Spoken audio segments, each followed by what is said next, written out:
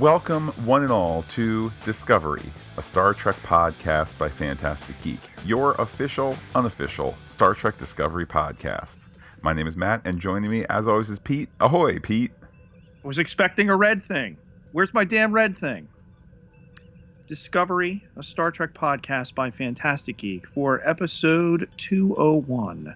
Brother, comes to you now via stabilized high-energy signal. Pete, could not be happier to be back talking Star Trek. We love all our podcast children equally, but I think we love Discovery maybe most of all. Indeed, the Fantastic Geek labor of love. I don't think I am, presumptuous in speaking for Matt here. And indeed, Pete, part of the reason why I think we shifted recording and releasing the podcasts to Saturday is to give not only our listeners some more time to digest and hopefully share their own feedback, and we have some stuff to do in that venue down the line, but I think also to give us the opportunity to digest this show, which certainly has proven to be dense, to be nimble in its storytelling, and to require a little extra time for introspection. Absolutely. And the only rip I will make on the not Discovery, not Gene's Trek, I'm not watching it, I'm not paying for it, people, is this show, this episode is a love letter to everything that has come before. And if you can't watch that and embrace it, then maybe it's time for you to head off elsewhere into the cosmos. Pete, the front row ultra platinum seat people at Star Trek Las Vegas paying their $150 a day times 4 or whatever it was so that they could march out and not see the Discovery panel as part of their $1,000 weekend because it's gonna, how dare you pay for Star Trek? They're missing out, Pete. But are you ready for some fleet news? Always. Well, here is some fleet news before this episode leaves orbit. First, Pete, Trek and Trek, what is Trek? Work on the Picard series continues, eyeing a late 2019 release. At least that's what we think is probable, along with the Lower Decks animated series and the announcement of more short treks following season 2 of Discovery. Yeah, and with any luck, very soon we're going to start to hear casting information past, of course, Sir Patrick Stewart. So really looking forward to both new crew members and perhaps some returning ones. Indeed, and I think what's interesting about the mix that they need to create for that show is to not create Star Trek the next generation.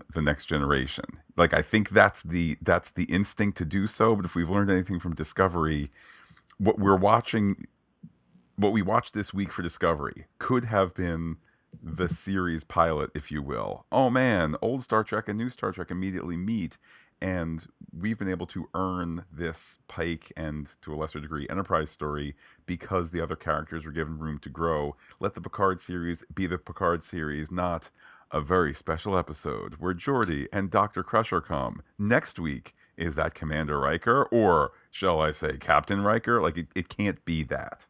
It's funny to think that this is, in practicality, like the fourth, possibly the fifth, if you wanted to break it down, pilot that Discovery has had relaunching the show. It's become so many different things.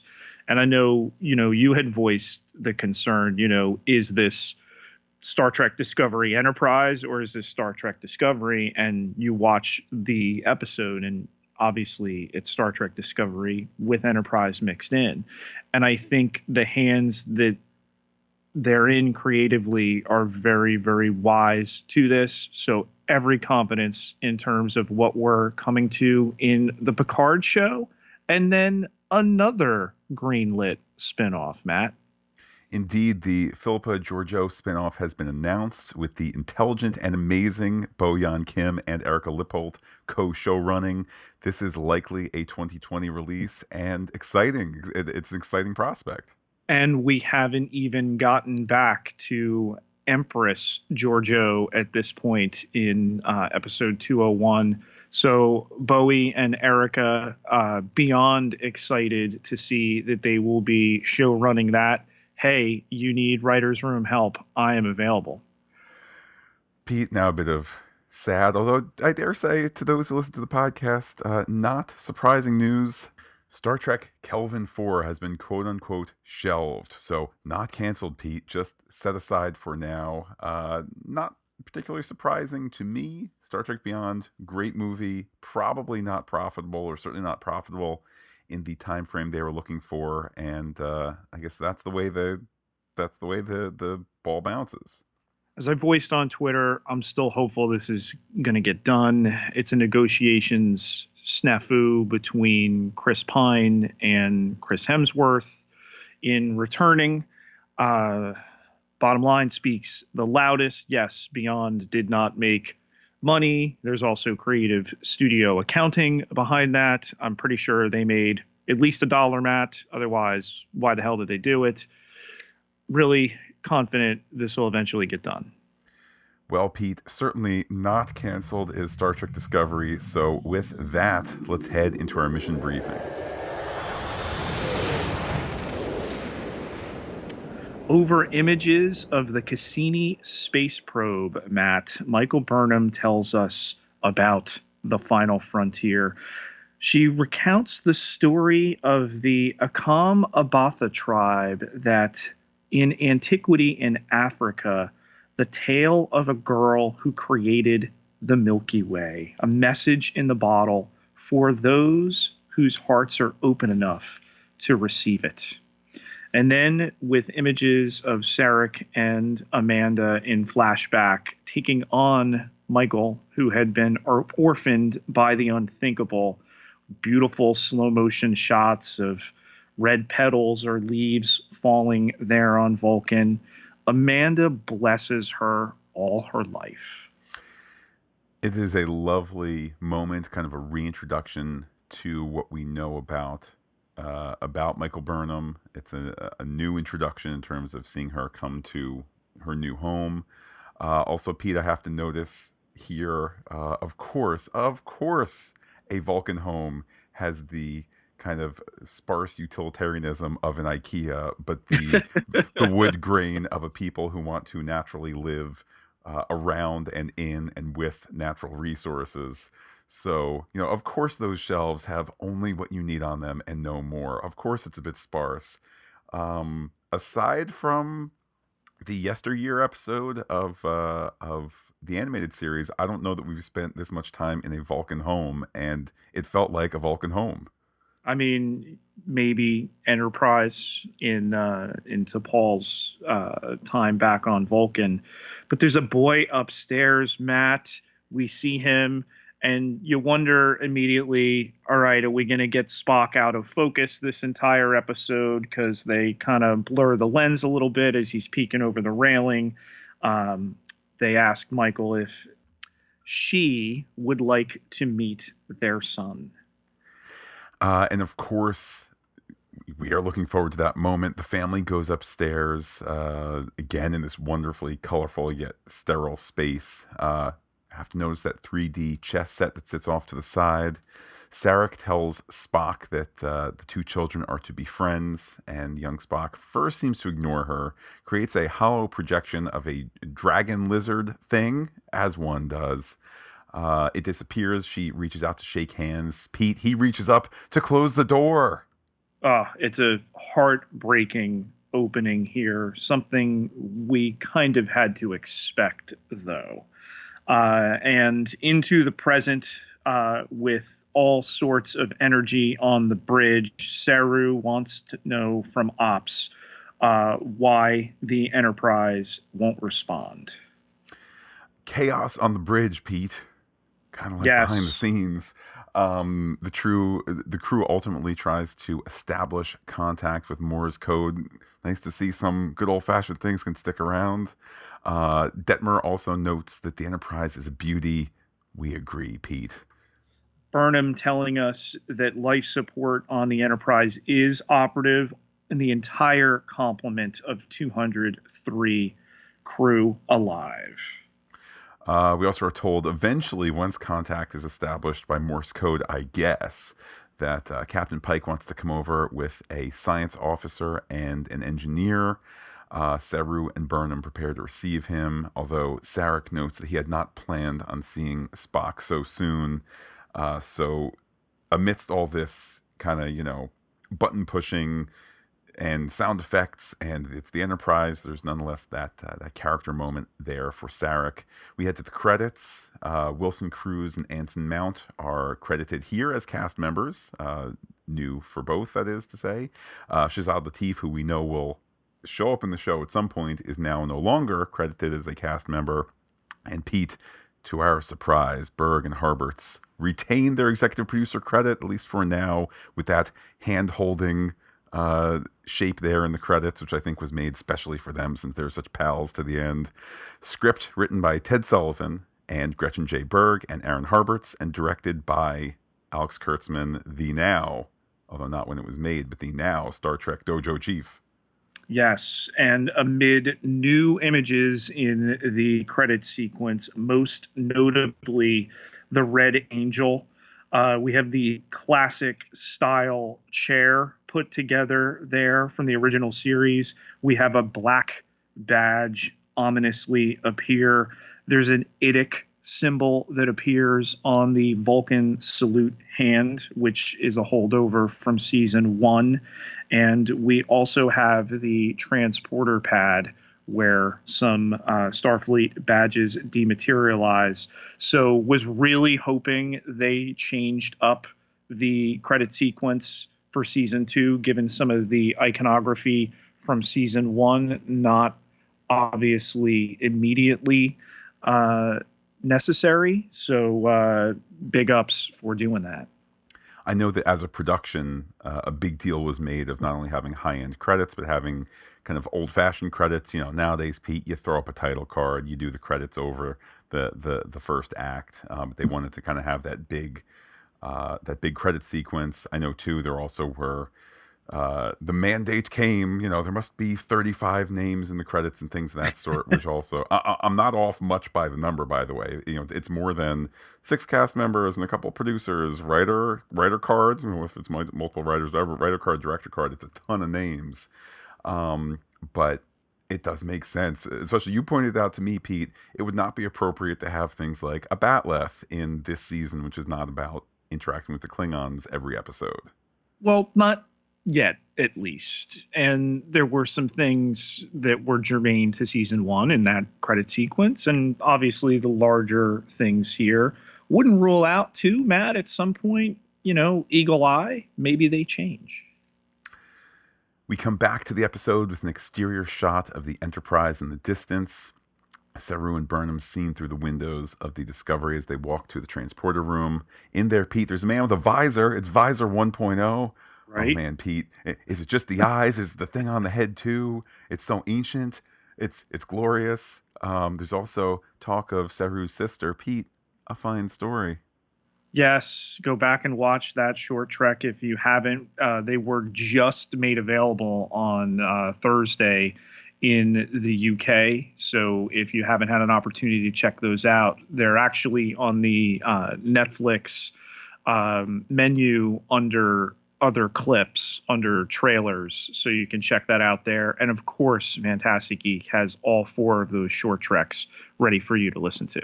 And for those of us in the United States who had subscriptions to get short treks, to those of you out there in Star Trek Netflix world, you're welcome.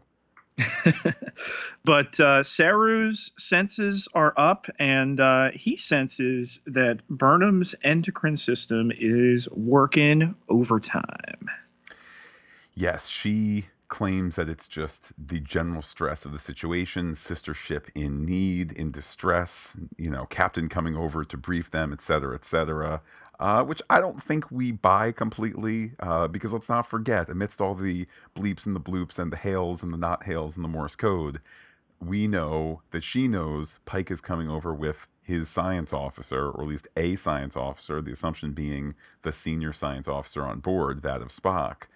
Little does she know, Pete. But that, of course, is feeding the tension there. Then, great shot here. We get the kind of, I don't want to say gratuitous, but we get the fan frenzy, kind of close-up of the visor, shift the focus to Burnham. Everybody beams in. Nice shot in motion there as the three people beam in, then close up on non-pointy ears, then shift the focus to Burnham. Pete, Spock's not on board. He's not, and we'll learn more about that later. But Pike awkwardly tries to make the handshake there and then talks about his time back in Mojave. Wait, Pete, what does he do after the handshake? He talks? He talks. Captain Pike, in 5 words, says more from Anson Mount than he said in 10 episodes of Inhumans. He did it, Pete. He spoke. More than other versions of Captain Pike as well. Beep. Boop. So learned back in Mojave, get a little bit of background here. I'm going to learn a lot more about Captain Pike this season, that the best way to get into a cold stream was to jump right in. And he's here at Starfleet's order to take command of Discovery under Regulation 19, Section C. You know that one, right, Matt? Fire up Encyclopedia 2.0. Is that even still a thing? Is it all Memory Alpha now? I don't even know, Pete. But yes, there's 3 contingents by which a captain in his position might take over command of another ship. Pete, all 3 of them are being implemented here because this is one heck of a threat. Imminent threat, lives of Federation citizens in danger, and no equal or higher ranking officers present to mitigate such threat. So with that, Matt, they start the walk and talk through the Discovery.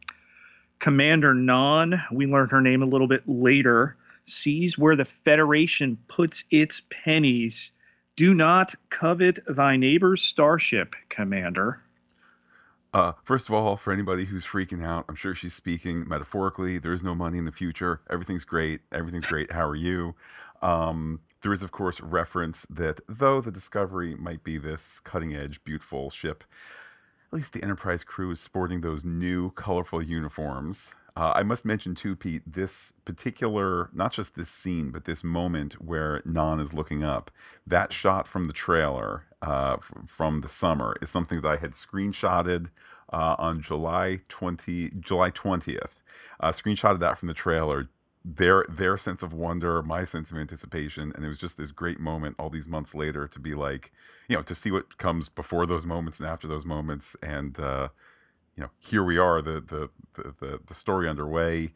And indeed, Pete, what is this signal? Let's flip it over to you and Science Officer Connolly, who I'm sure is going to be a beloved presence for many episodes to come.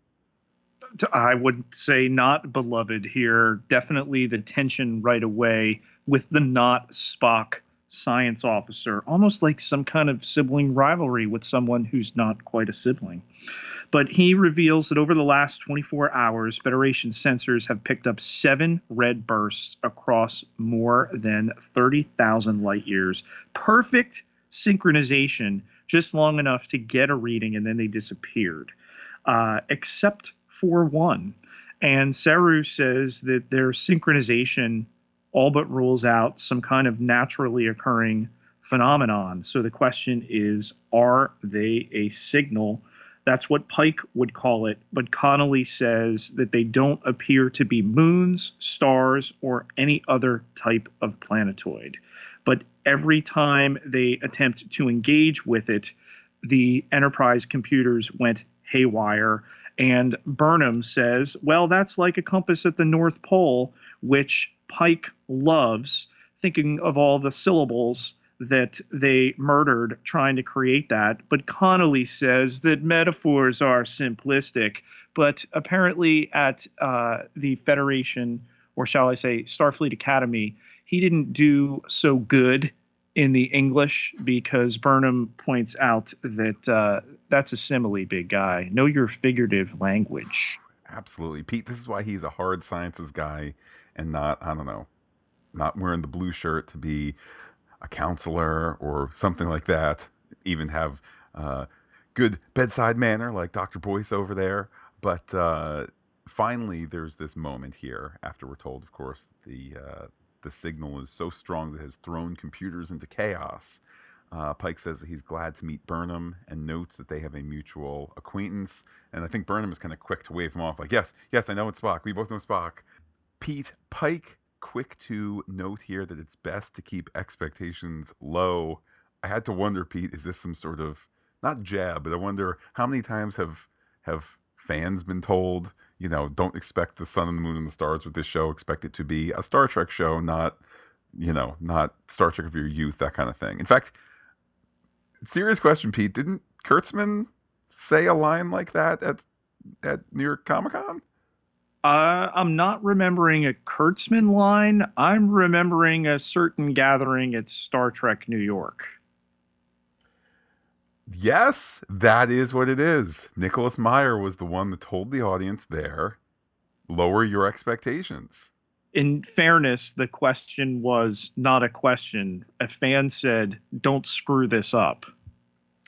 I'm also mentally realizing, Pete, I did not see Mr. Meyer's name, at least in the opening credits here. I didn't get to watch the closing credits because before them there was a preview, which I did not watch. But Pete, let's talk about something that's even more important than all of this. There's a quick exterior shot of the turbolift shaft, and I have many things to say about that later from an engineering point of view. I have concerns, I have questions, I have geeking, but I guess... Is it exterior or interior? Well, exterior of the turbolift, I guess interior into the turbolift shafts, the canyon-like turbolift shafts. I say this a bit tongue-in-cheek because, look, I could care less what the turbolift shafts are really like. At least that's what I'm saying here, Pete. I'm also waiting for the Star Trek Discovery technical manual that I can read every day, much as I still have portions of the Next Gen technical manual memorized. But I digress, Pete. Let's talk about an actual story here. Is this a space-time fluctuation? That's a delicious little thing there. But Pete, are you ready for Saru to easily transfer command?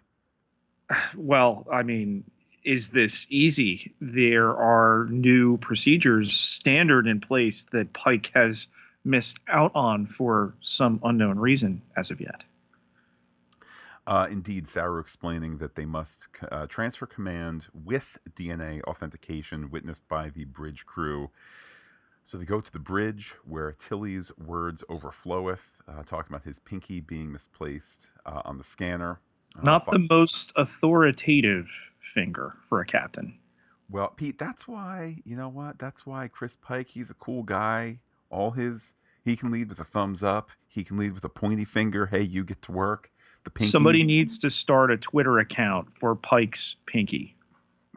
And it should only communicate in beeps or 2 beeps. Or taps, I guess. Ultimately, we get Pike's file coming up. If I read it correctly, which is, say, metaphorically read it, simile, metaphor, I don't know, Pete.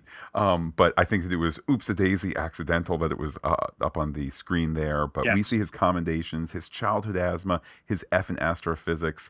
Did you catch, Pete, that his file reads that he is the successor to Robert April? We knew that, but this is the first official on-screen confirmation of Robert April commanding the Enterprise, if you exclude the sometimes excluded animated series.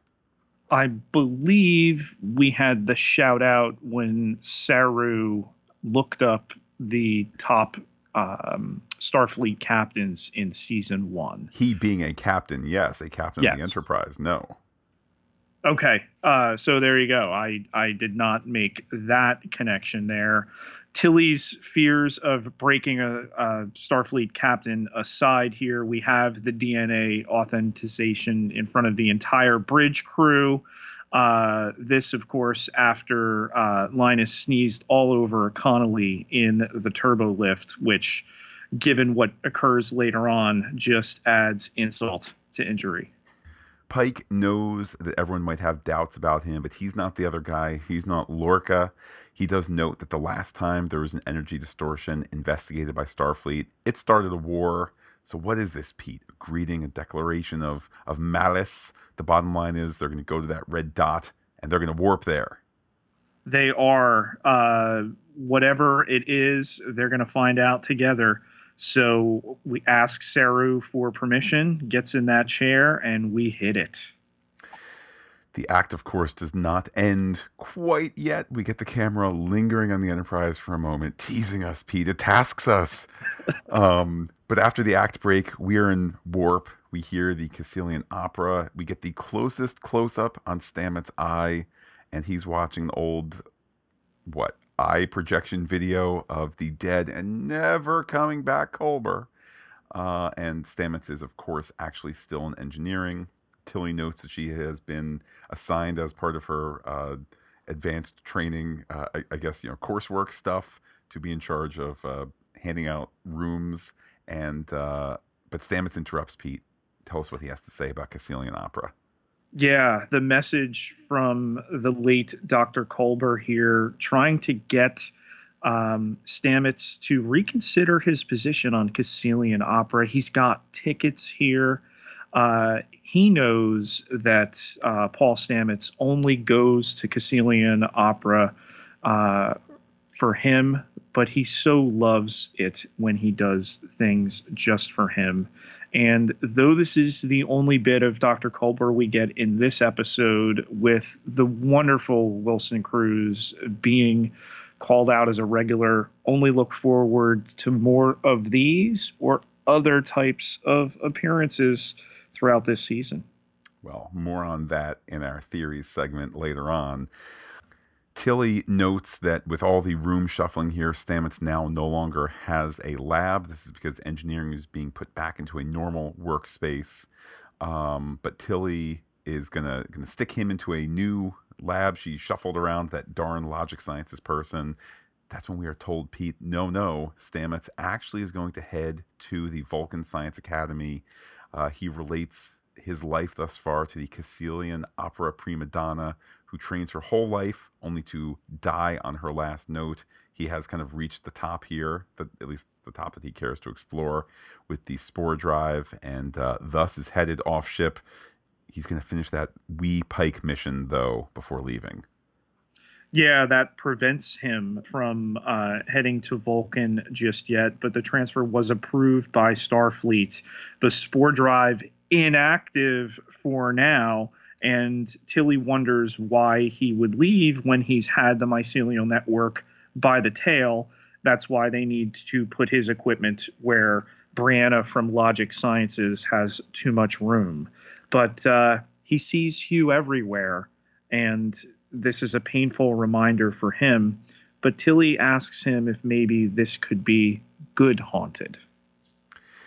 That's Pete, because she doesn't want him to go, and he notes that he has no doubt that she will be a great captain, but in the meanwhile, say fewer things. With that, we get a flashback of sorts to Amanda reading Alice's Adventures in Wonderland while adult Burnham reads. This is all intercut with young Burnham being read too, so it's very kind of time fluid. Young Spock looks on. In the present day, Sarek visits her cabin. It's candle lit. These are hollow candles, of course, Pete. You need to be very careful. Okay, let's not. Don't knock them over. That's right. Don't knock them over. Sarek wonders about the odd timing of this signal. It's not a Klingon threat, Pete. How do we know that? Because he's reached out to old High Chancellor L'Rell, who doesn't appear in this episode, but we will see Mary Chieffo again. And that they are both aware and investigating these signals, but they have no explanation either. So why isn't Spock here? Turns out it's been years since they both spoke to Spock. Burnham wonders what Sarek wanted Spock to learn from her. The answer is empathy.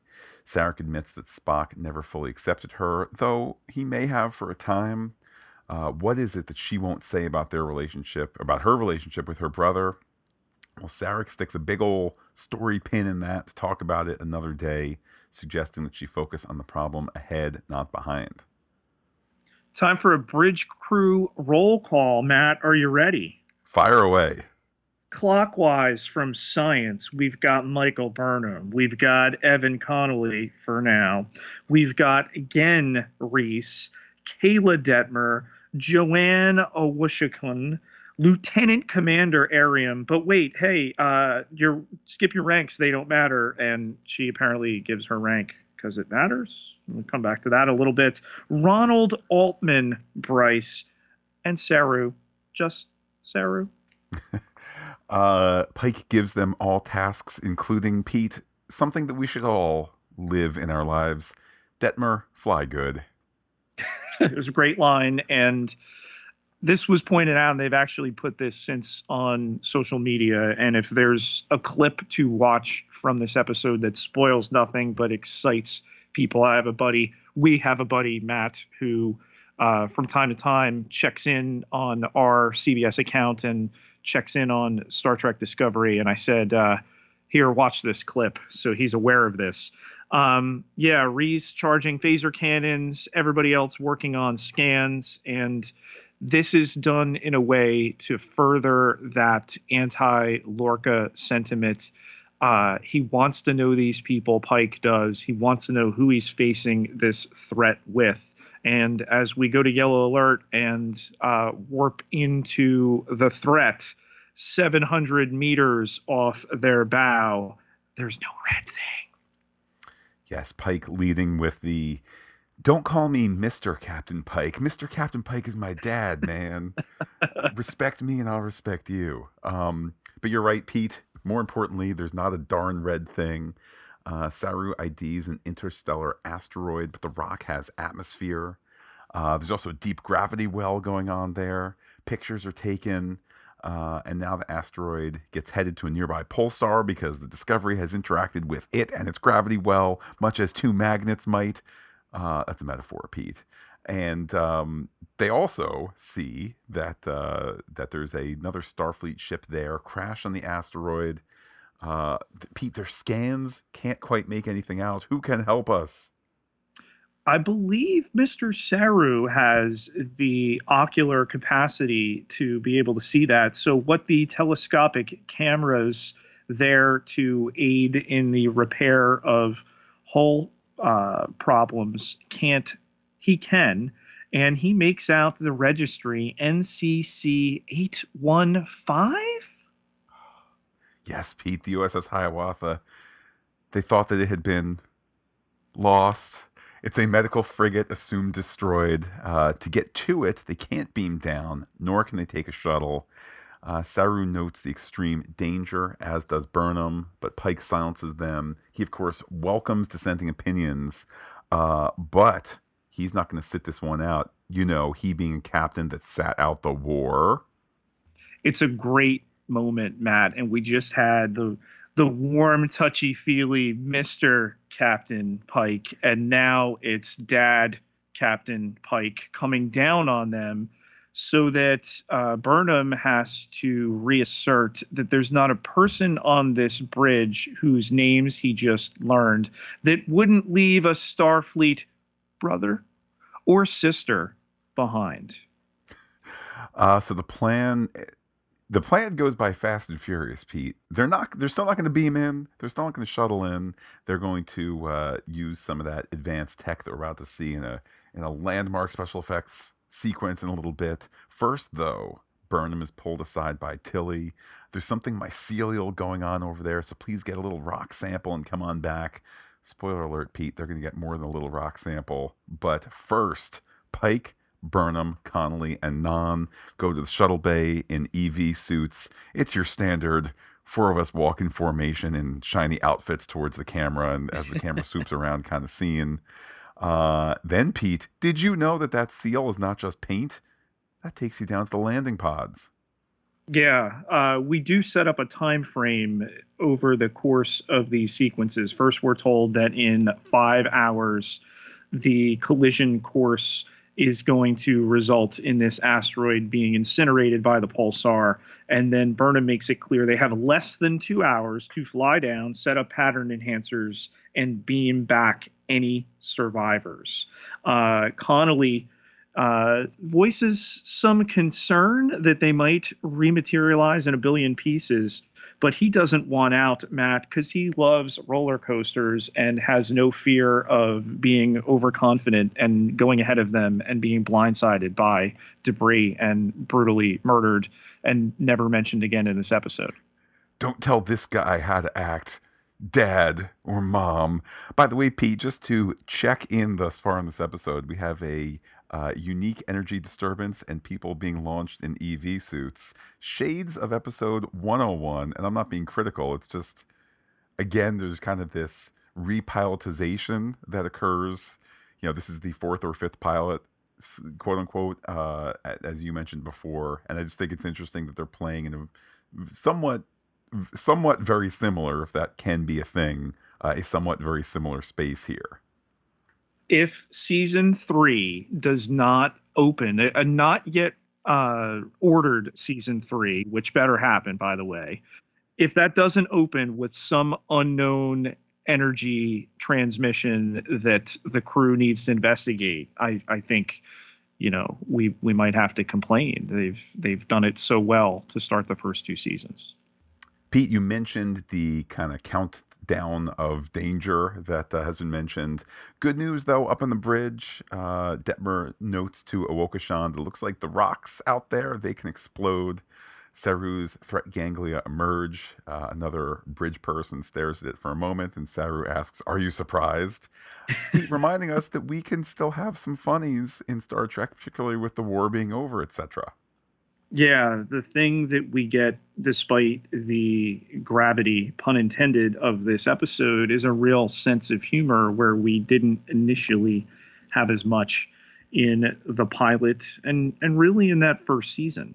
But these pods that they're heading out in, these landing pods that they're preparing to launch, they were test piloted by Burnham, 9 Gs for 11 minutes. Though Connolly thinks that might be a stretch, and he doesn't like her humor. All the more for him to exit this story. He has kind of vague shades of Connolly splaining there, like, you think you could actually do that stuff? Pete, I'm not saying he's sexist. I'm just saying he might secretly be sexist. But they launch the pods. His field isn't wide, or his field is too wide, rather.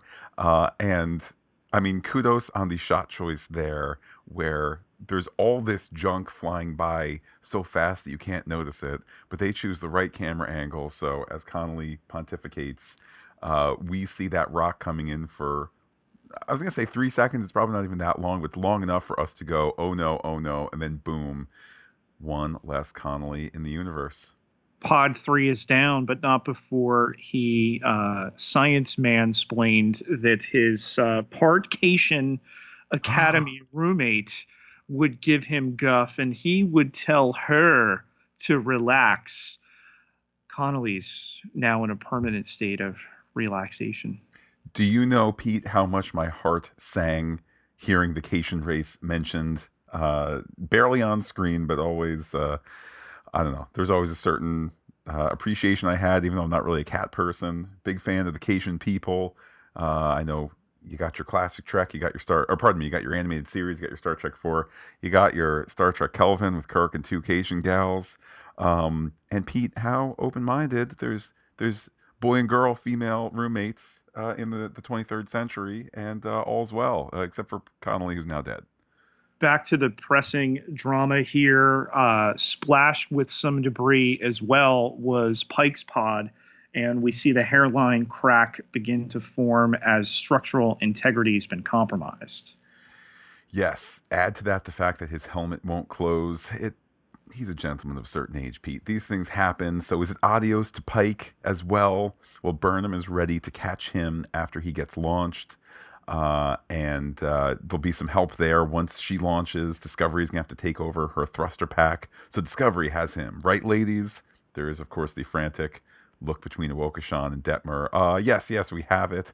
So they're going to fire on 3. 1, 2. Pike's helmet closes. And 3.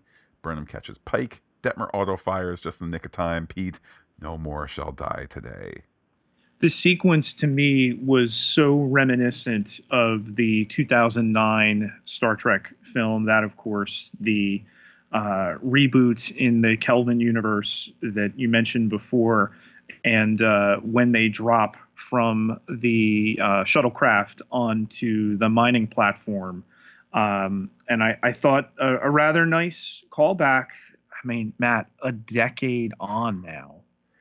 Also a bit similar to the Kirk and Khan EV suit thing from Star Trek Into Darkness. Also a bit reminiscent of the deleted opening scene to Star Trek Generations, where Kirk, EV suit parachutes, not with a Orbital parachute. skydiving. Yes. So for those who feel such suits steal your childhood, Pete, if we've learned anything in the last year, it's that space shows and space movies can retroactively steal your childhood, much like Marty McFly going back into the past can lead to things that get you erased. It erases parts of your metaphorical heart.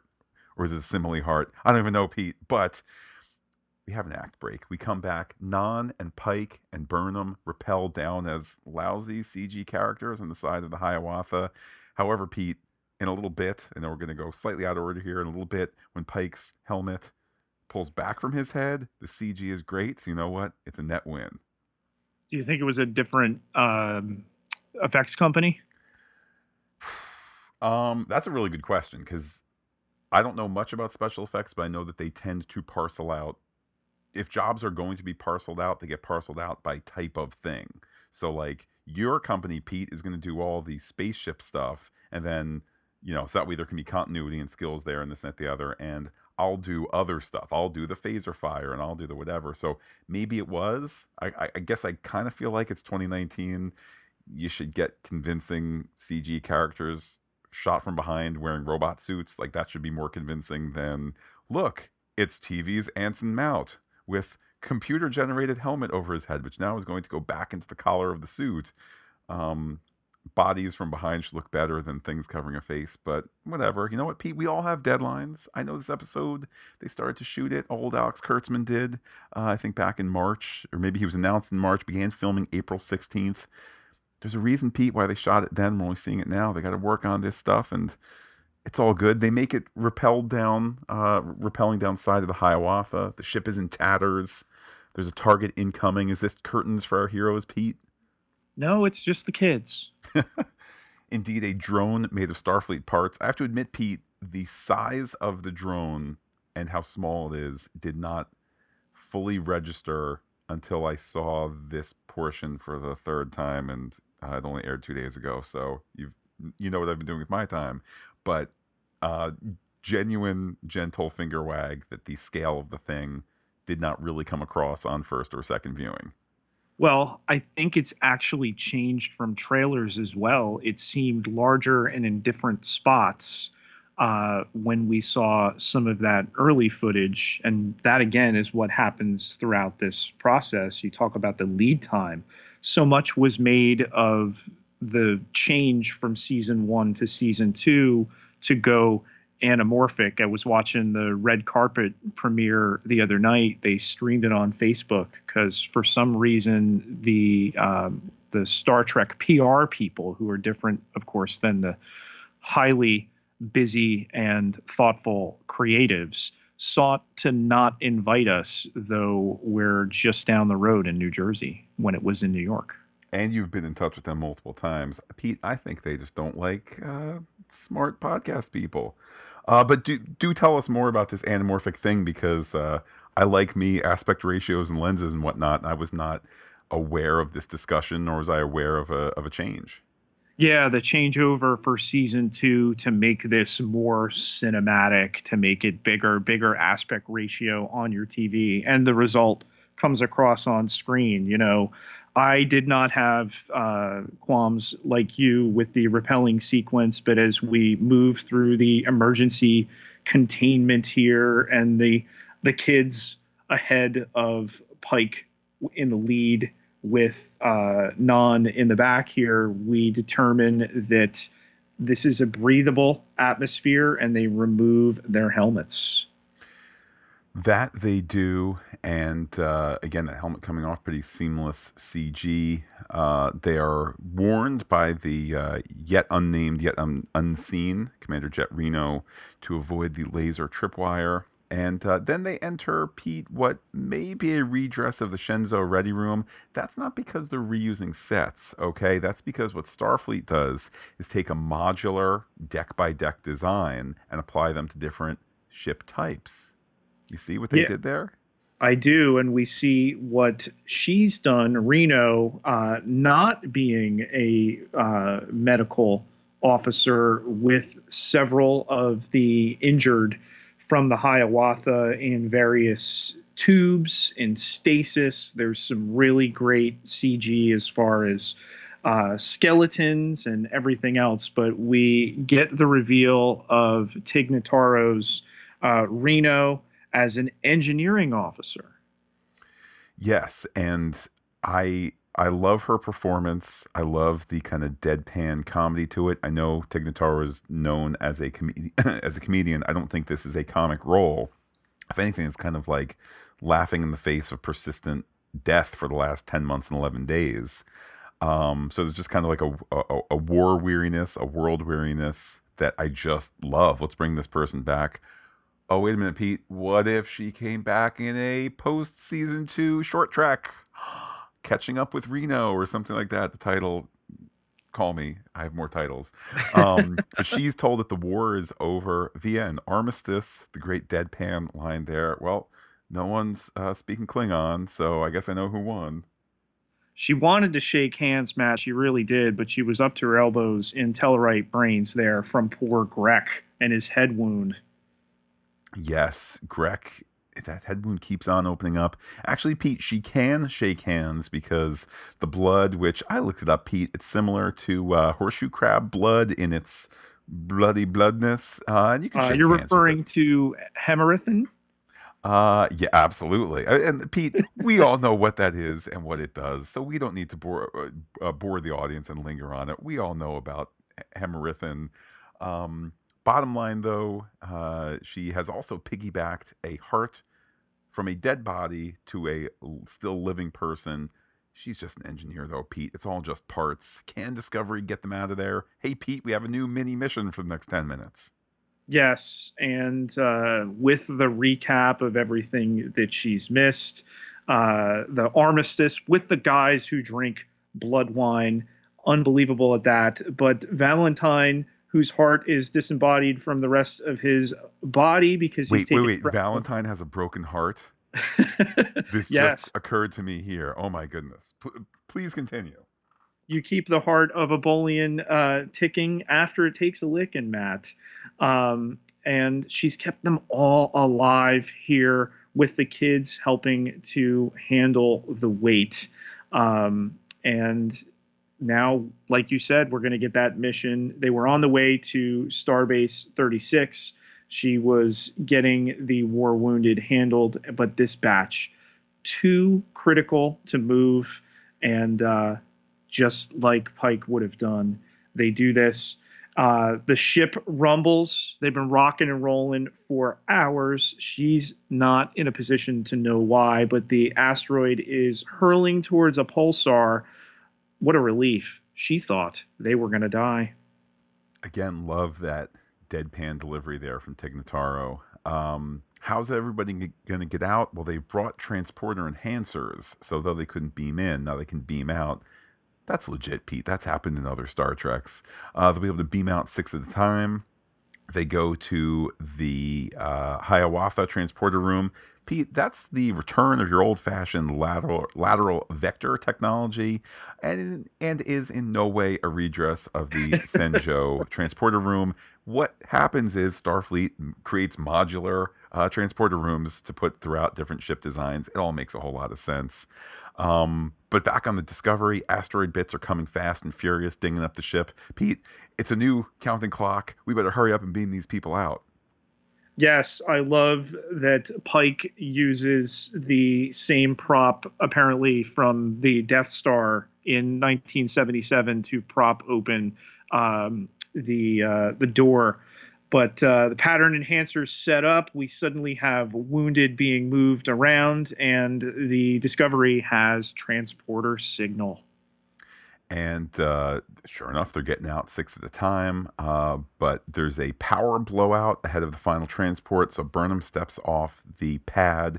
She looks to bleep the bloops and to reconnect the extension cords, such as they are.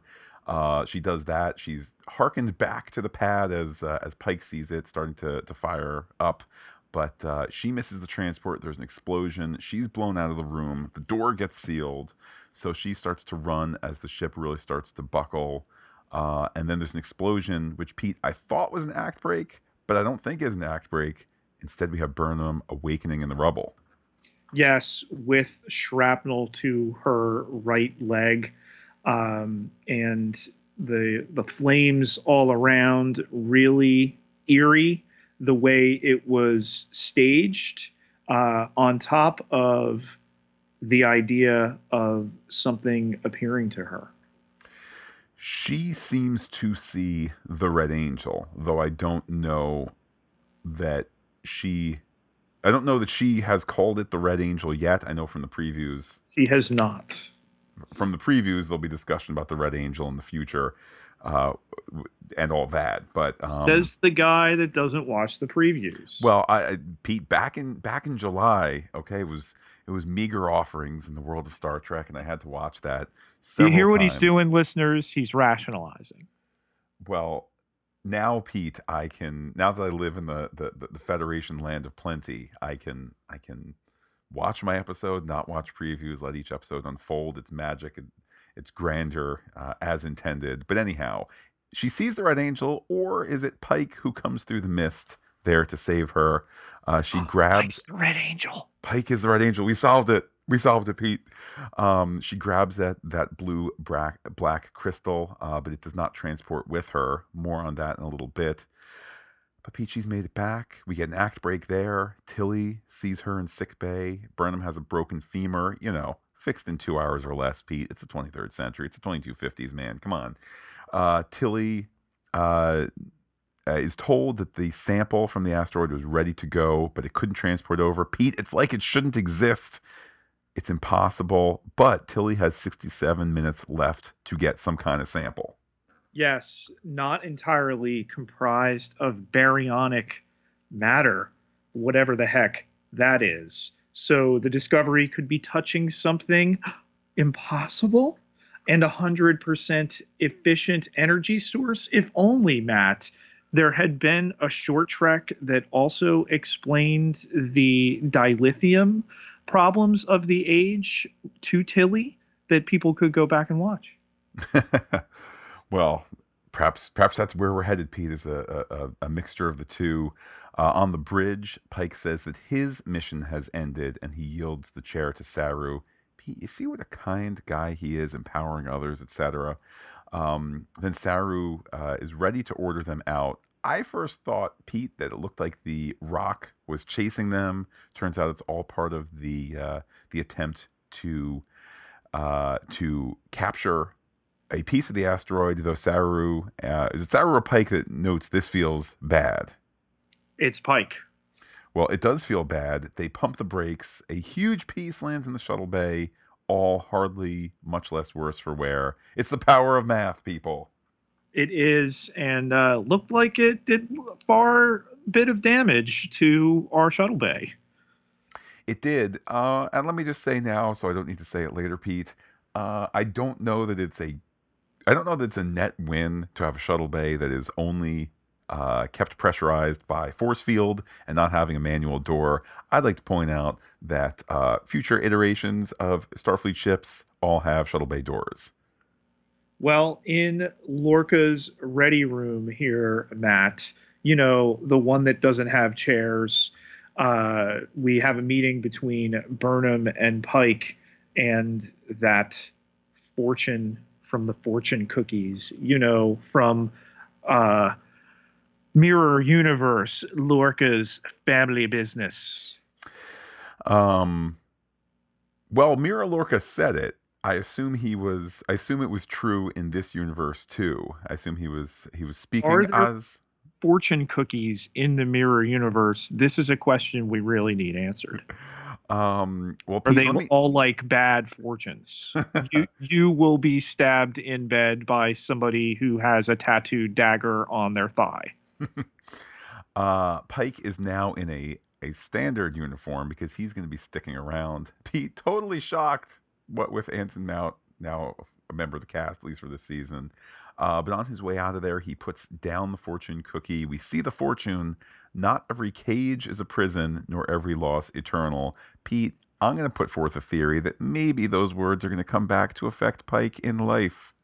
They are. And Anson Mount talked on the red carpet the other night that we know the third act Pike in the chair We know the first act, Pike from the cage, which was the pilot, and then the menagerie, the kind of repurposed pilot footage that became part of Kirk and later Spock's story.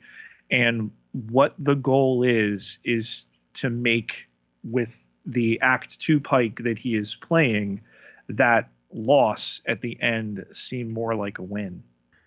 Pete, during the Burnham Pike walk and talk, we get a little bit more info here on the fact that the Enterprise was on its 5-year mission, missed the war, and that took a toll on everyone. The implication being that the crew missed out on this important war. I don't want to quite say the glory of war. I don't think that's Starfleet on the surface, although I think maybe that's implied, that there was this most desperate hour and they were way off somewhere else exploring the central mission of Starfleet, but not doing the peacekeeping and protection that is part of the job.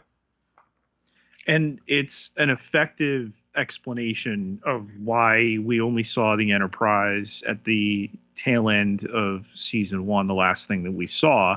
A great way to zing us for season two and to make it believable why they never got involved.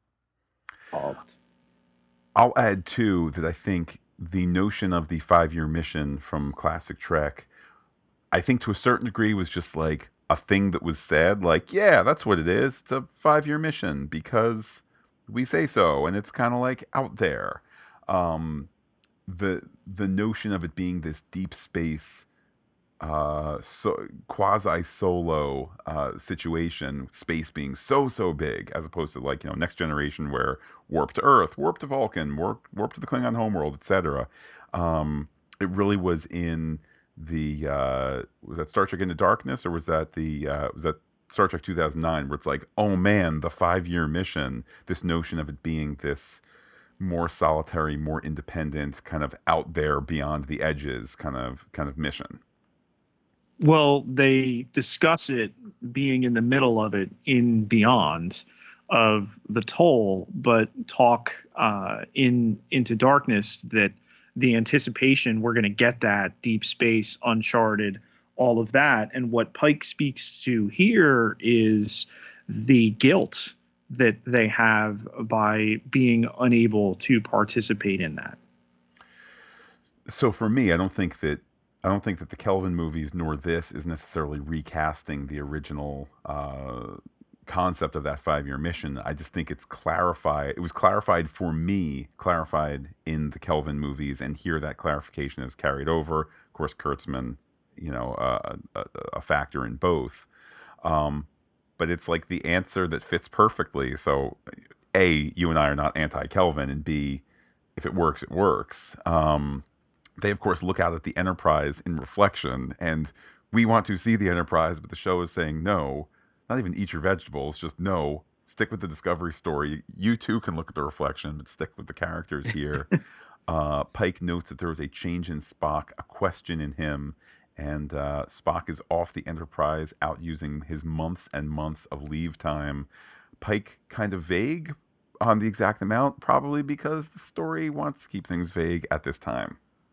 It does. It does beg the question, which we'll talk about in a little bit. This is not the first time we've seen Spock go off in search of an answer. Yeah, Pete, but the beard, doesn't that somehow take away all our childhoods, or take away our masculinity, or take away our Gillette razors? Doesn't that do something? Isn't that of mortal threat to us all?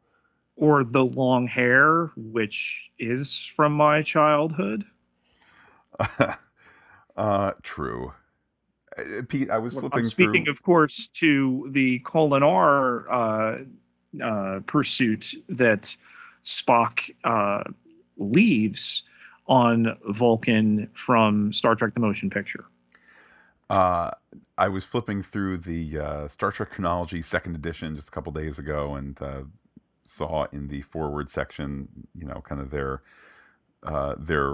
then current citation of, we don't count the animated series because Gene said so, and we must all genuflect, but we're going to count yesteryear, blah, blah, blah. Then it says, But ultimately, it is up to each viewer to decide what counts and what isn't. Like, it's a little reminder of there is not some from on high where Gene Roddenberry came down the mountain low with these 3 or 2 scrolls or tablets saying this is what Star Trek is and this is what it's not. It's a mixture of all these writers and all these shows and all these actors across, 55 years. I mean, my goodness, Pete, it's like 1964 or so, 1964, 1965, when Gene Roddenberry is kicking around captain names and Robert April is on the list, and we don't get that 100% official, again, asterisk with the animated series. We won't get that official for, 54 or 55 years later. Like, let's all be flexible, man. I love the transfer shot once Burnham makes it clear to Pike that she wants to go over to Enterprise to see Spock's quarters, looking out at the Enterprise, and then boom, she's in front of his room with the red paneled hallways. Yes, Pete, love that hard cut there. I thought that she was about to enter the bridge, but of course, she's going to enter Spock's home from the past. It's kind of like our home, home base, Enterprise, that kind of thing. But lots of familiar things visible in that room. There are. We have the bell frame. We have the 3D chess. On second viewing, there's the stringed instrument. But Pete, there's also another familiar thing, which is familiar from earlier in the episode, which is the flashback to Spock as a child and what he was working on.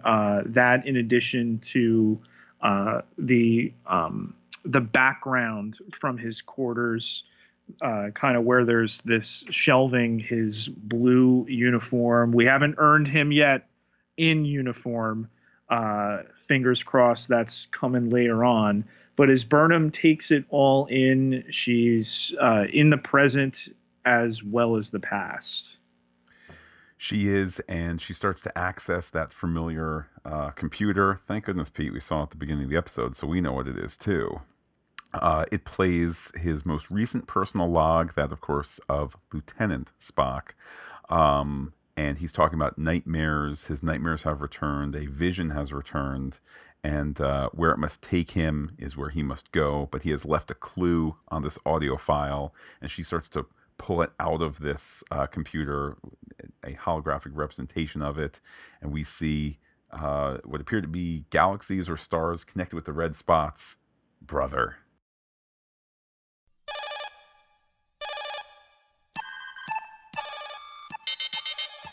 Pete, we have an incoming threat analysis. This one comes from the past. Young Spock, current Spock, 20-something Spock. Is he a threat to us? The distance between not only Burnham and Spock, but now pointed out Sarek and Spock. We know that they have a rocky relationship moving forward. The Babel episode in the original series, the drama between father and son throughout all of Star Trek. But now to find out that Burnham has had similar trouble with him, something that had been unexplored to this point as the foster sister of Spock. It is an interesting recasting. I don't mean that kind of in the Ethan Peck sense, but it's an interesting recasting of the character in terms of anytime that Spock has been curmudgeonly in the Star Trek that we've seen so far, it's been kind of like, oh, our curmudgeonly friend. But now you see kind of the flip side of what it's like to deal with him, whether it's as a tempestuous child or somebody in youth here. The funny thing is it all fits. Like, it does not feel like, oh, wise friend Spock from classic Trek, or old guiding Spock from Star Trek 2009. That feels as in concert with his youth as it could possibly be, despite the fact that they're kind of coming at life from different perspectives. Maybe Pete is just the shift from the haughtiness of youth into into the more mature years. But Pete not making it to his mature years is going to be Connolly. Is his sin a lack of empathy? You know, Matt, it's almost as if this episode wanted to present an overconfident white male who knows everything and can tell everybody else about it and is suddenly silenced and never mentioned again. Is news of the field being too wide, Pete? Is that fake news? It's not because it was too wide, and in actuality, you're gone. um, I'll also mention, at least in universe, or with a greater focus in universe, Pike is the one telling him to listen to Burnham. Like it's not just a professional disagreement from Burnham to Connolly. It's not just who's right, who's wrong. Obviously, science wise, she's right, he's dead. But it's Pike saying that, and he's essentially science guy explaining his captain too as to why his captain is wrong. So Pete, you can't listen while talking. That was what Connolly found out very quickly. Wrong all the way around, and not so dearly departed.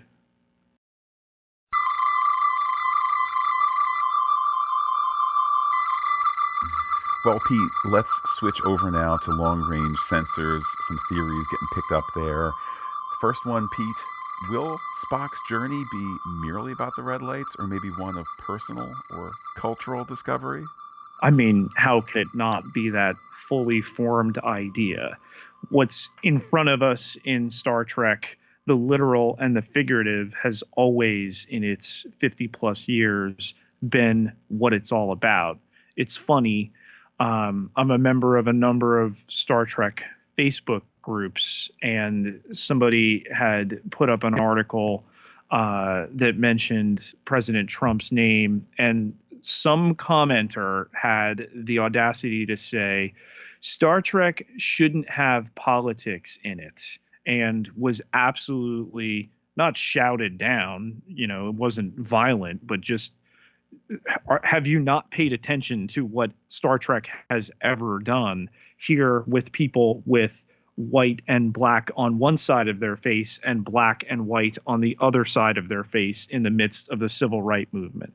That it's always been about the discussion of our world viewed through this hopeful, optimistic future that we're all going to get through it.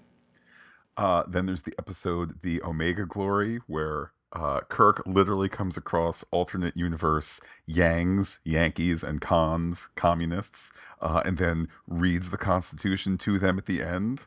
Then there's a private little war, which is about Vietnam. So, yeah, that person. Let's not forget when Spock and Kirk fought alongside Abraham Lincoln, Matt. um, yeah, similar. I saw somebody on Twitter that was like, people who complain about the quote unquote shoehorning of minority characters into Star Trek mustn't have seen Star Trek before, things of that sort.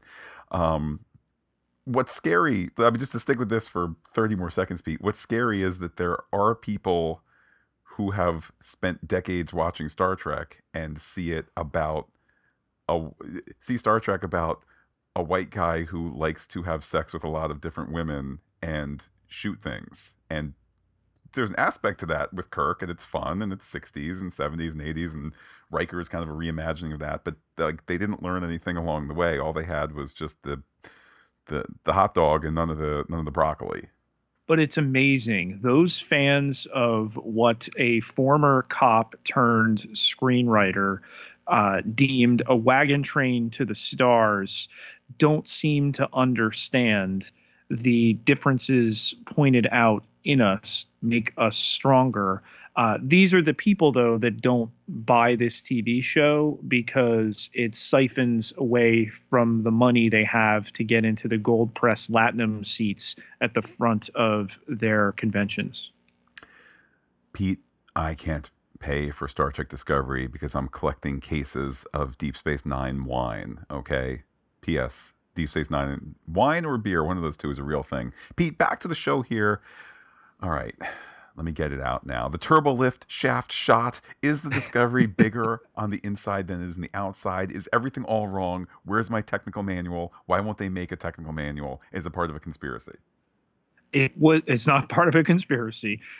It was unclear on a number of viewings. Is it spilling outside of itself? I'm not sure. Was this part of the rescue operation for Enterprise?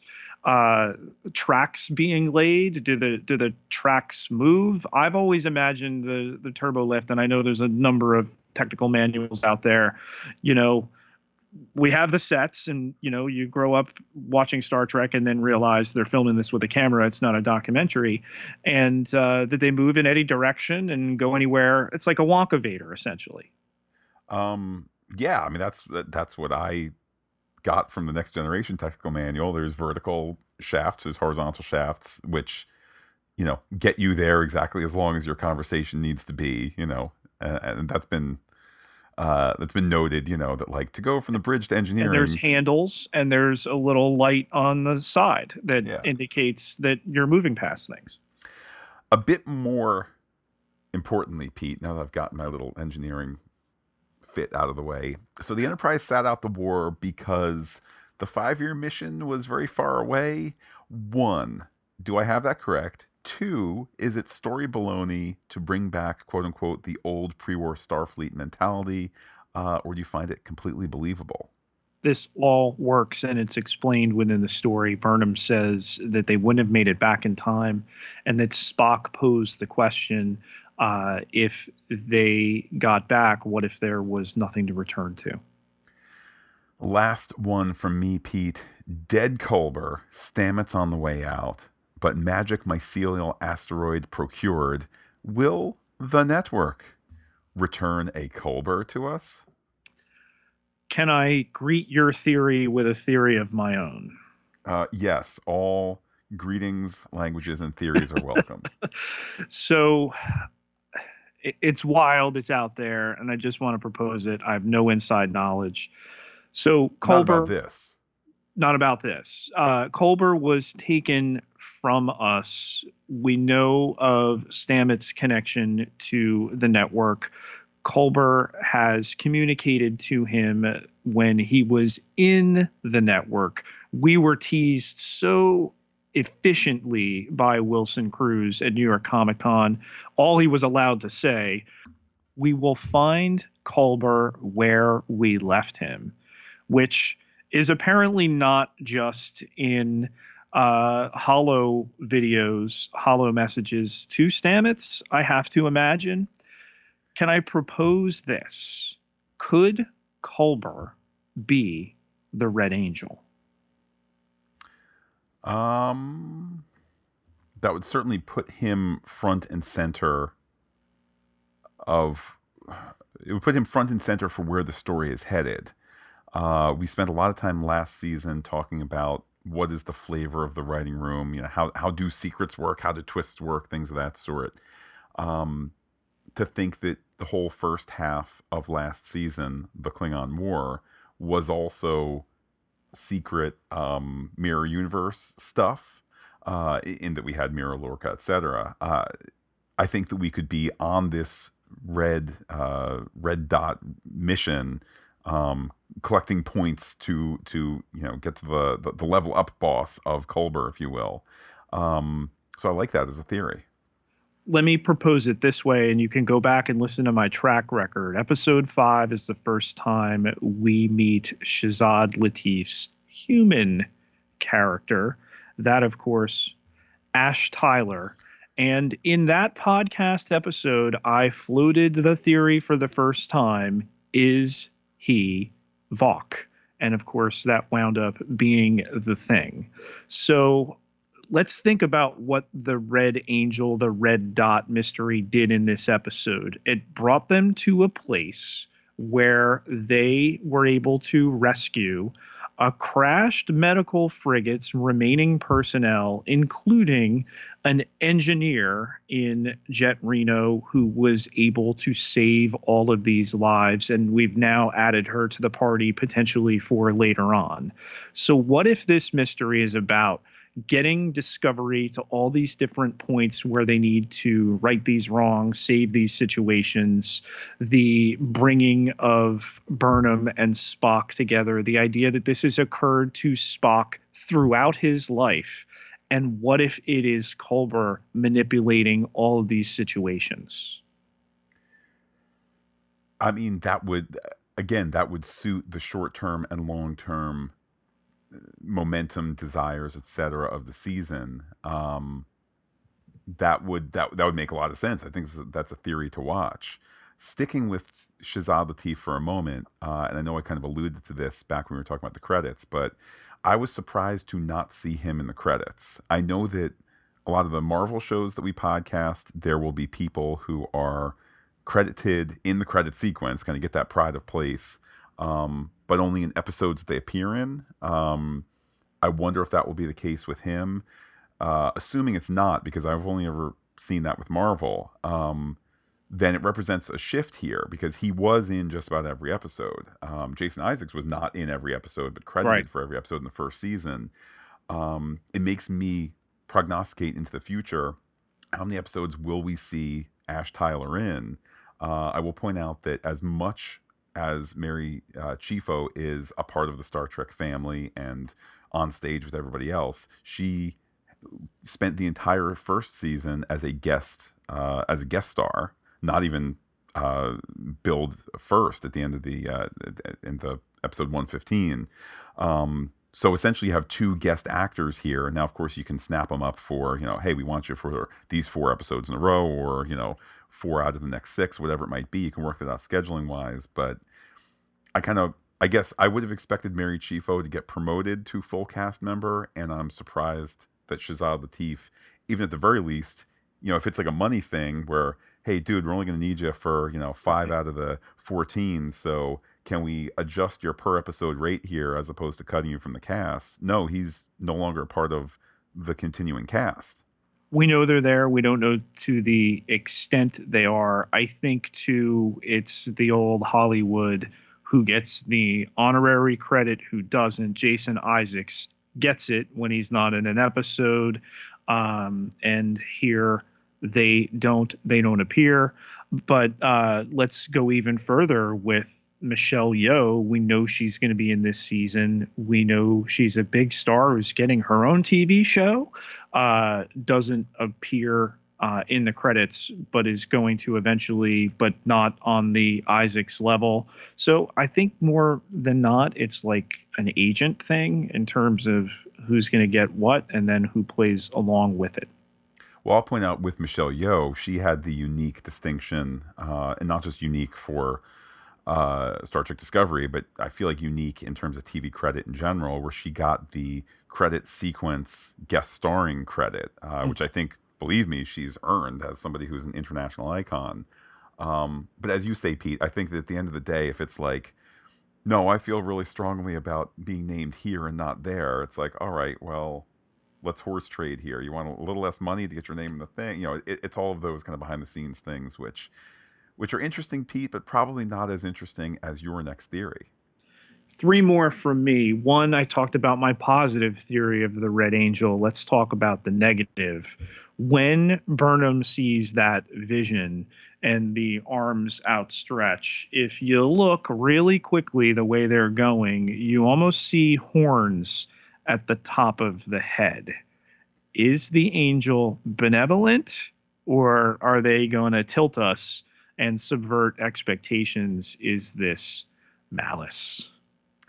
I think, at least in your promotional stuff, to be out there calling it an angel, there's a connotation there for the positive. I think even if the Red Angel ends up being this completely positive thing, and it really is the ghost of Culber coming along to right wrongs and make people happy and put bread in hungry tummies and things like that. If I'm now involved in the production and all right, we need blurry image, and whether it's computer generated or person in a suit that you're going to shoot out of focus, whatever it is, somebody along the way has to go, hey, I know the Red Angel is good, but let's throw some horns on there. They'll get really blurry, and then really intelligent people that CBS PR doesn't particularly care for, they'll discuss it with other intelligent people, and the intelligentsia of Star Trek can have something to mull over. While other fans are like pew pew phaser fights, which is all fun too. But Pete, it's something for us, you, me, the Fantastic Geek audience, all us smart folk. We need to update our iTunes description. The Star Trek Discovery PR people's non-podcast of choice. The signal's timing, Matt, right after the Klingon War is questioned. Coincidence? I would say no. Now, of course, on the one hand, we're in this blank slate in terms of, the next 9 years, there's not a whole lot of Star Trek history. Certainly hasn't been covered by shows, so they have that area to play in. The flip side is this, is it the Borg invasion? No. Is it the Gorn invasion that never occurs? No. Is it the Romulans returning? No. So there's a little bit of straight jacketing in terms of the story in general. Certainly it's not this galactic thing that we would never speak about again. So I think there is the idea that it's probably more benevolent than not, and people think back to, hey, you remember back then where there was all those lights that ended up being, whatever, Starfleet investigated it, now it's classified, or ended up being this really happy hippy dippy thing, not another war right behind it. But maybe it is a signal of, good job, you got through the war, let's all come together. Uniforms have always been a big thing throughout Star Trek history. The Kelvin timeline movies rebooted those old TV uniforms so magnificently. A little less so with Beyond. I didn't really like the way they monochromed it out and took away the Starfleet Delta from the pattern of the uniforms. But that aside, how are you going to know if the toys are from Into Darkness or Beyond if you don't change them, Pete? Meanwhile, in another galaxy, C-3PO has a red arm, so you need to get the new toy, which is different than the old toy. You do. So Enterprise got the new uniforms. Discovery got the new tech. Are we on a collision course to Discovery new uniforms end of season 2 into season 3? End of season 2 and season 3, maybe not. I mean, we know this is where the uniforms end up. Asterisk. I know it's first of all, I'm not concerned at all of William Shatner wore a wool sweater, and now this is not wool, and it's got arm braiding and this and that, the other. Like, at this point, who cares? But are we headed towards everybody wearing that color scheme? Yes. I just don't know. I mean, if we think back, for example, to the Cage and where that is in the chronology, they had kind of the older, more monochrome style. I mean, I know the color wasn't the same as Discovery's wearing, but if you want to say, well, everybody was kind of wearing sweaters of the same color, and now on Discovery and in Starfleet, everybody wears jumpsuits of the same color, and those are meant to be the same. But classic Trek colors are coming. I don't know that it needs to be right this season or next season. With that, let's go to hailing frequencies. Hailing frequencies open, sir. Pete, first up, the first hail is from our pal, Fred in the Netherlands. Hello, Matt and Pete. This is Fred from the Netherlands with some short feedback on Star Trek Discovery Season 2, Episode 1. So this was very nice to see Star Trek back again on the big screen. Of course, we got used to it a little bit by the short tracks. Some people had some comments about the short tracks that they didn't connect too well to Season 2. Well, that didn't disturb me too much, because I thought, well, we just get into the atmosphere of Star Trek Discovery again. But there were some people on the internet that were complaining that, for instance, the Calypso episode was not connected to anything. Well, that's probably the worst one in the sense of connecting. Perhaps we will hear or learn something about the 1,000 years of discovery in space, perhaps even in an alternative timeline or whatever. And the other ones I found very nice. So Harry Mudd has a connection in the past and possibly even into the future. I liked it to learn something about Saru's background. although some people were saying, so where is the hunted Kelpian species? Well, perhaps they made a deal with their predators to live more at ease and not all the time in anxiety. Some people even suggested that the Kelpian meat tastes better when they are not slaughtered when they are anxious. So that was a nice idea.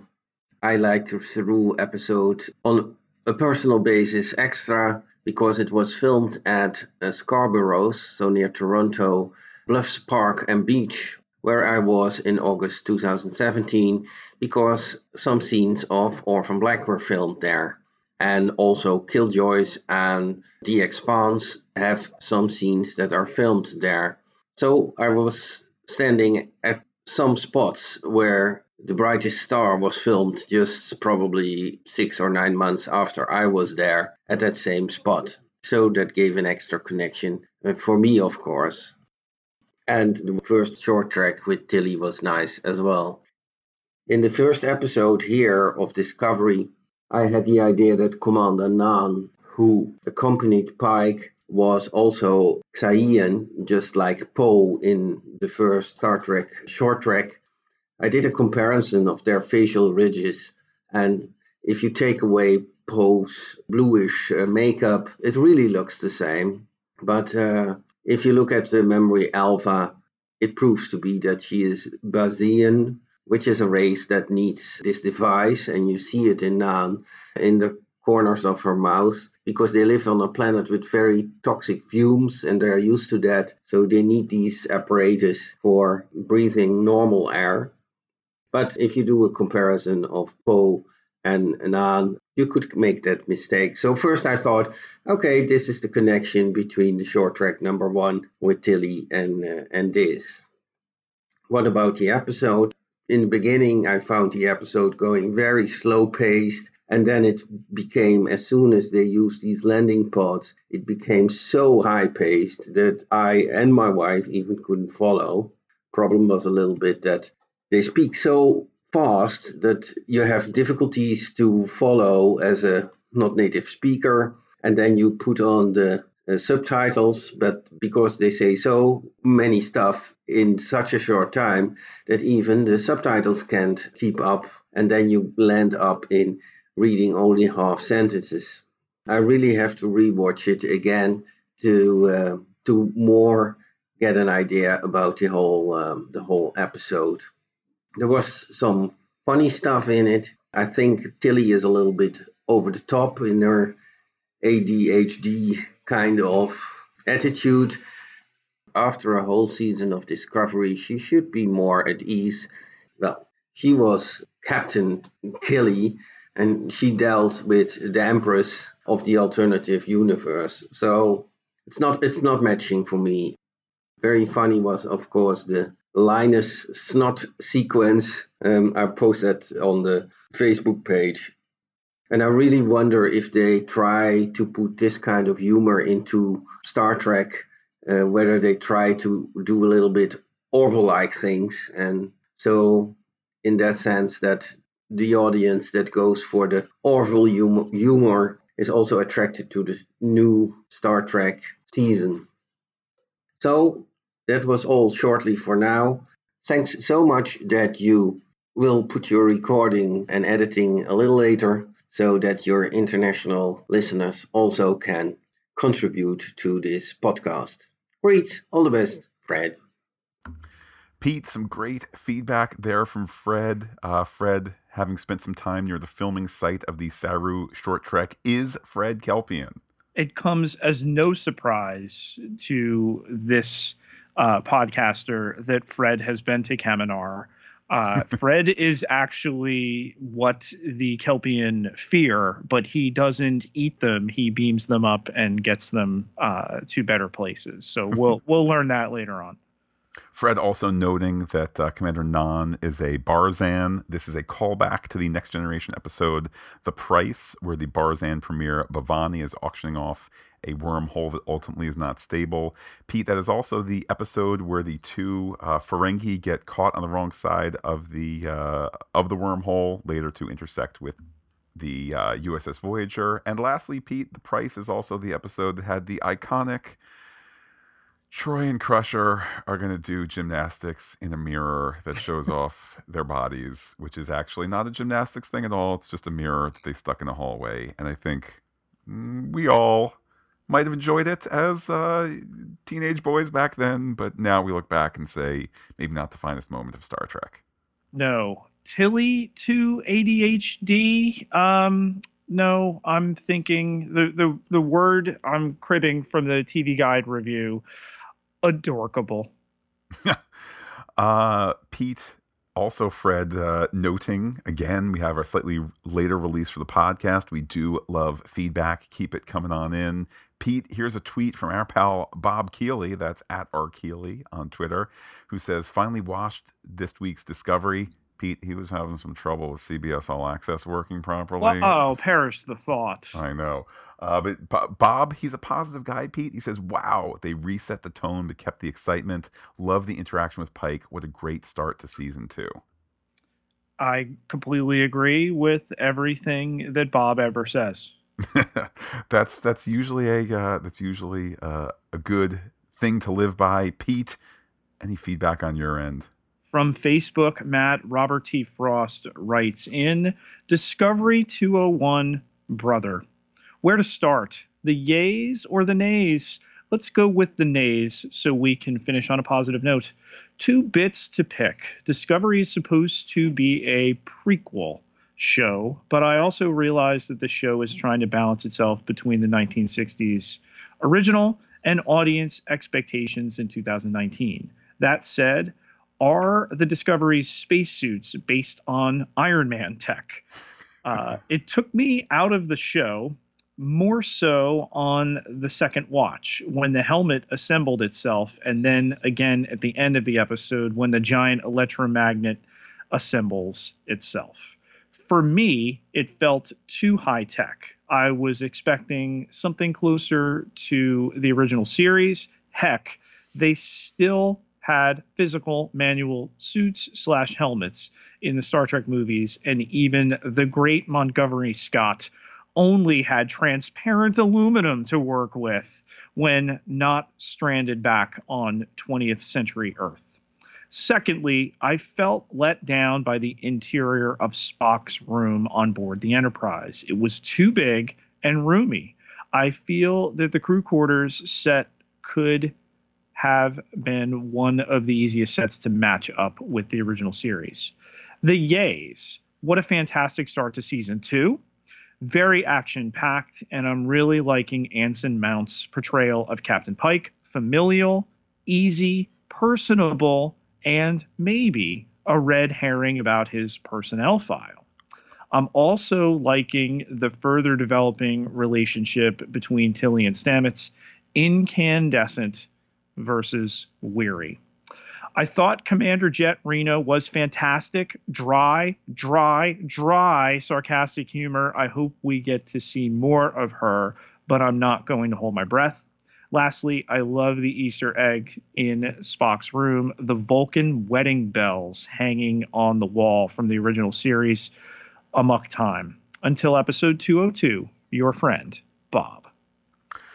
I think that when it comes to some of the technological stuff, Alex Kurtzman just laid it out at New York Comic Con saying there's going to be some visual reimagining. That's not to take any of the stories away, but if they need to reimagine, they're going to reimagine. I hear the concern there that it doesn't match up perfectly. And I think, they made a decision and they went with it, whether it's Spock's quarters or the helmet, things like that. Spock's quarters also may be a redress of a Shenzhou set. I don't mean to, turn that into a joke, but it did kind of look vaguely similar to like the dining room that the Empress had, which probably was a Shenzhou reuse, etc. But I think it's just one of those things where they've made the choice and they're going to go with it. Pete, you ready for a couple more tweets here? Absolutely. We have one from at ML Huber Writes, who says, I'm listening to the Star Trek Titan audiobook, and Admiral Riker's unfortunate assistant is Cation. That's enough, Pete, to have me check that out. We have a tweet from M. Dooley. That's at art_MDooley78. This was a great start to the new season. It met all my expectations and then some. And then 2 tweets here from JT Atkins at JTA is me. Just wow isn't very elegant, but just wow. Soundtrack trivia, loved the addition of Bear McCreary BSG-esque Middle Eastern instruments in the first half hour. So say we all. Elsewise, great story, action, character, really pulled out all the stops on this one. They did so much stuff blowing up and so much action and great characters and story development. Oh, and did I mention fun? Is this really TV? That's what they want you asking. They want movie quality delivered each week. Now, is it the next week yet? Hashtag Star Trek Discovery. Yeah, to think we're going to do this 14 times, 13 more times this season, Matt, hopefully in consecutive weeks, taking us all the way into late April. Robert, April? Yeah, can't wait for more. So ready. Is it Thursday yet?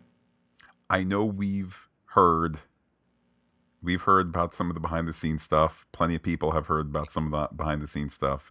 I'll say this, Pete, the proof is in the pudding in this episode. This all worked, whether it's whoever's in charge, the director, changes to the script, non-changes, whatever it is, Commander Non, it's all good, Pete. This was a heck of an episode. It was, and if this portends for the rest of the season, we're in for a heck of a ride. Pete, we are so glad all season long to have, as part of our executive crew, the patrons on patreon.com/fantasticgeek. They help make our ship go, make it go. Yes, they have afforded us the new uniforms. They're very colorful, so thank you for that. Everybody who contributes at patreon.com/fantasticgeek gets access to exclusive podcast content, and then there's all sorts of levels from there. You can go into Pete's quarters on the Enterprise and see my Vulcan wedding bells. So nice, Pete. And again, thanks to all who help keep us afloat up here in the stars on Patreon, or by visiting patreon.com/fantasticgeek. But of course, Pete, hailing frequencies, luckily those rates have come way down. People can be in touch with you for free. How so? You can find me on Twitter at Peter, P-I-E-T-E-R-J, Ketelar, K-E-T-E-L-A-A-R, 10,303 followers. Can't be wrong. And while I'm personally on Twitter as Looking Back Lost, do be in touch with the podcast. Comment on fantasticgeek.com. Check us out on Twitter, Instagram, and Gmail, where we are Fantastic Geek as well. Don't forget, we love audio feedback, whether it's like Fred sending it in through his magic computer, or here in these United States, you can leave a message at 732-707-1815. Pete, it's like the USS Hiawatha. Maybe known beforehand. Maybe that's why it takes on the registry, Matt. USS Fantastic Geek just doesn't sound as good.